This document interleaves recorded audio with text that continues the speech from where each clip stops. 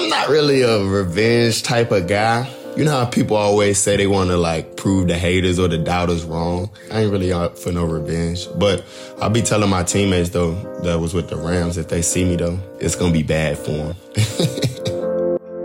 From Uninterrupted, this is Dialed In.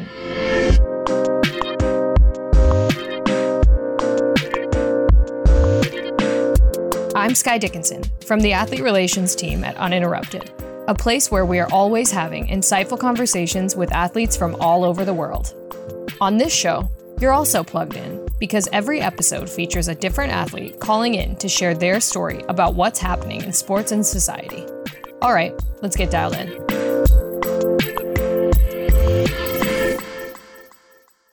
Todd Gurley is the newest member of the Atlanta Falcons after being let go by the Los Angeles Rams and tweeting that he was being fired on his day off. Immediately, he has picked up a new contract with the Atlanta Falcons on a one-year deal.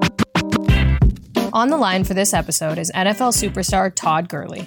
At just 25 years old, despite being one of the most accomplished running backs in the sport, Todd was released by the LA Rams this offseason, leading to a public dispute about millions of dollars in guaranteed salary. It's hard to believe that Todd Gurley signed a $60 million contract breach and didn't even make it 2 years. But what this all comes down to is money. What the Rams did, they didn't rip the Band-Aid off, they tore the stitches out. This week, Todd connected with his friend and our VP of Athlete Relations, Jimmy Spencer, to dig into his breakup with the Rams, his homecoming to Georgia, and why he's chosen to take his replacement under his wing. Listen in.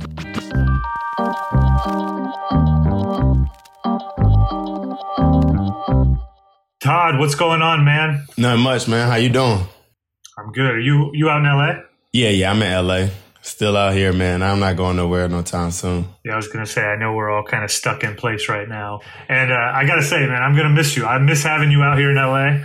I think that it doesn't feel the same. When I moved down here, I think I moved down here 4 years ago to LA from the Bay Area. Yeah. And obviously this has been your city. A lot has changed in terms of, where you're going next season.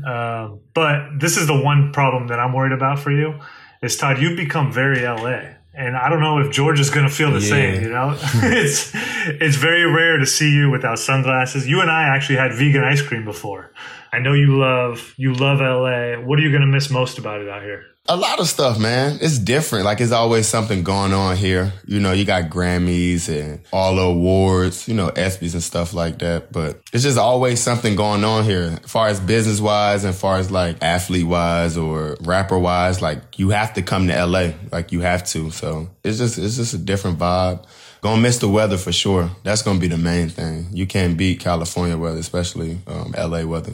Yeah, that's for sure. I know that. When I look at your career, this is now your third city you'll play in, but only your second team. And so you came to LA because you're only, like, people get this confused because you dominated the league. As soon as you got in the league, you basically were a superstar, but you were only 25 years old. Yeah. You came to LA as a youngster, and now you're leaving still a youngster already after having been in St. Louis. What is it about Georgia, though, that's got you most excited? I mean, that's where it all started at for me. Like, I mean, obviously, growing up in North Carolina, but, that's kind of where I made my name, going to the University of Georgia, being able to just perform there. And, I mean, that's kind of what made me, man. And it's all my friends are there. You make your lifelong friends from college. So all of my friends are there. I'm excited, though. I'm not even going to lie. I'm excited. It's like a good feeling, like a fresh start, but it's like, you already been there before, so it's like a comfortable feeling of being able to just go back to Georgia, Yeah. Well, I think the Falcons got better jerseys than the Rams, so I'm gonna have to pick up. Well, red is my favorite. Red is my favorite color anyway. Plus, all right. the way that new logo set up, ain't no telling how them jerseys gonna look.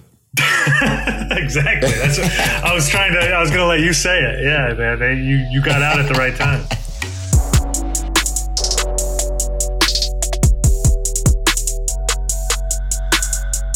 It was $20.5 million punitive to cut Todd Gurley. With Gurley, my understanding is they're clearly in the wrong. They just flat out have not paid him. How in the world does this happen where a team just stiffs a player, not just one player? You've always been, when we've spoken, very level-headed about the business of football.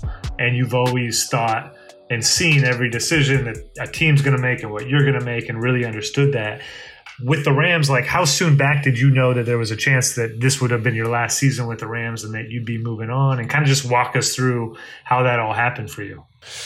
Yeah, man. I mean, obviously, no one wants to be cut or whatever, traded or whatnot. But some things you can see coming, man. You know, it's just like, just as human, we wasn't born, yesterday. So it's just like at each season, I kind of always like not weigh my options, but just see what's the possibility of things happening. I'm like, okay, I might get cut this year, but I know it'll hurt the team more as far as like dead cap money and stuff like that. So it's just like, I wasn't really, that surprised because, just the way how everything went as far as like last year and whatnot. But it was never no tension like between me and the team.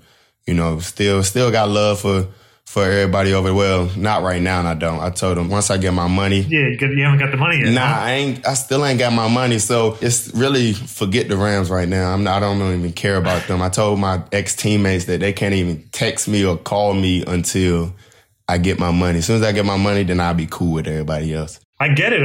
That's a large chunk of money, right? I mean, you're talking millions of dollars. You're not talking, man, for sure. You're not talking about especially when it's already in the contract. So it's just like, dude, just pay me my money. Like, that's it. Everybody's like, oh, stop whining. Yeah. Imagine other people not whining over not getting millions of dollars that's owed to them. Exactly. What are they saying is the holdup? Or is it just like, is it COVID related? Is it like, what is the reasoning? I don't know what their reason is. And then the worst thing about it is they know they have to pay me too, So it's just like, I mean, apparently probably just using the COVID thing as an excuse or shit. They probably ain't got no money to be paying nobody. Yeah. We gotta, they trying to build that stadium. They got that stadium being built right now. So all I know is come June 1st, I better have my money. Yeah, I think that because you haven't filed a grievance or anything yet, right? Nah, what the thing is, like right now the grievances are on hold. Oh. So it's like the team has to set that meeting up. And then, so they kind of got like the upper hand right now because they know all this COVID stuff is going on. So like, it wouldn't make sense for me to file a grievance because this spring case won't get heard until next spring. And then once you file a grievance, that just put everything on hold. So it doesn't even make sense for me to even file a grievance right now. Do you kind of get what I'm saying? Yeah. And I think what I really get, though, too, is, money, especially large sums of money, makes money. Yeah. And you're losing out on the opportunity. So it's not like a safe savings account that you're keeping it in. Somebody like you who's active in business and active in investments, that's a loss. And you have things, and it's not just about Todd Gurley. Like, you have people you pay. You also have foundations you're setting up this year, you're launching, that you just launched. There's a lot of use to money that you could put to. And like you said, this money has, for you guys as professional athletes, you make the most money in your career at the earliest stages of your life. And that money needs to get put on track to set up to last a lifetime. And I don't think people always recognize that. Exactly. So whether they say, stop complaining, you already have this, you already have that. Of course, you're blessed and you're wealthy beyond means, but it still is your money and they should pay you your money. Exactly. Like, I shouldn't have to negotiate when I should get my money when it's already written. You get what I'm saying? Yeah, you already negotiated it. Just follow up on the deal. Yeah. So I feel you on that. But nah, it is what it is at this point. I know I'm gonna get my money for sure. So I had to look at it on that positive side. Like your mom always say, let go and let God.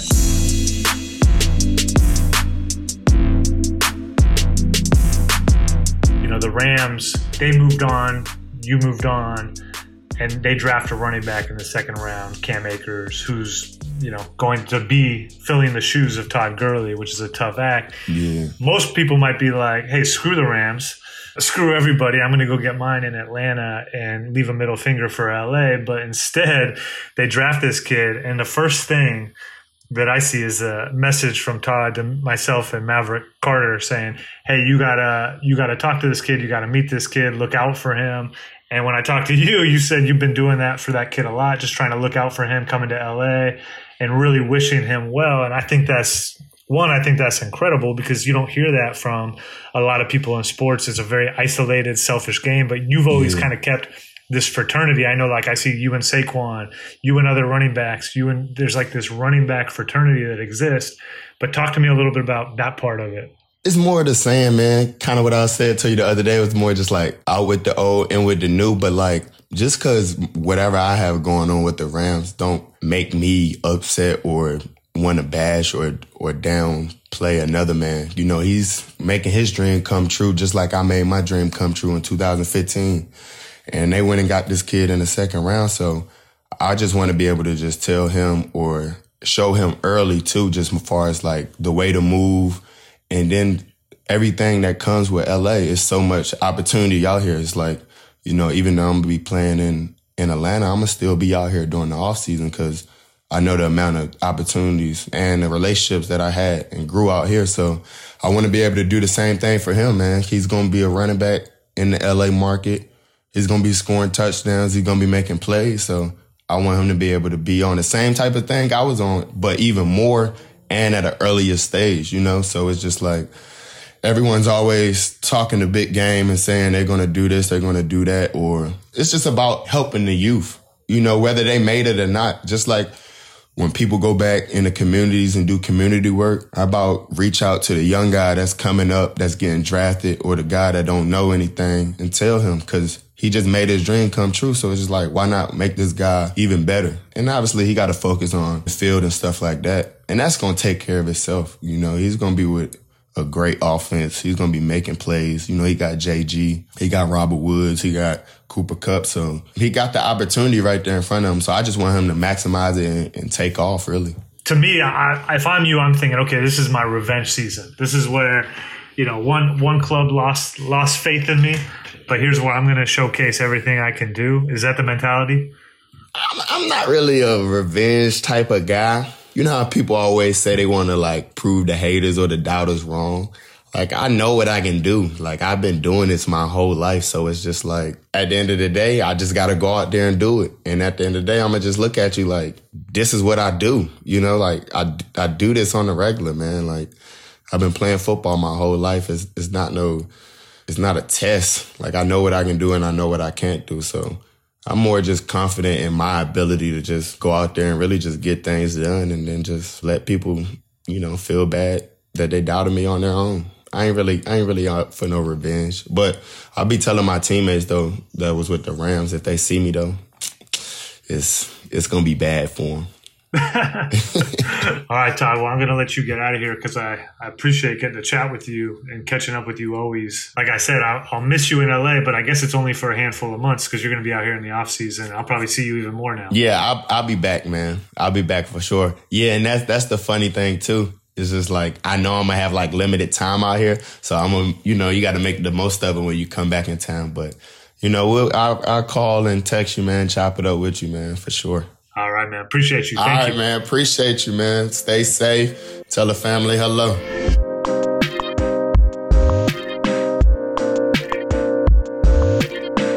Thanks for listening to Dialed In. For more episodes, subscribe to the Uninterrupted We Run This Station feed wherever you get your podcasts. Hit us up on social media @Uninterrupted and tell us which athletes you would like to hear dialed in. Talk soon.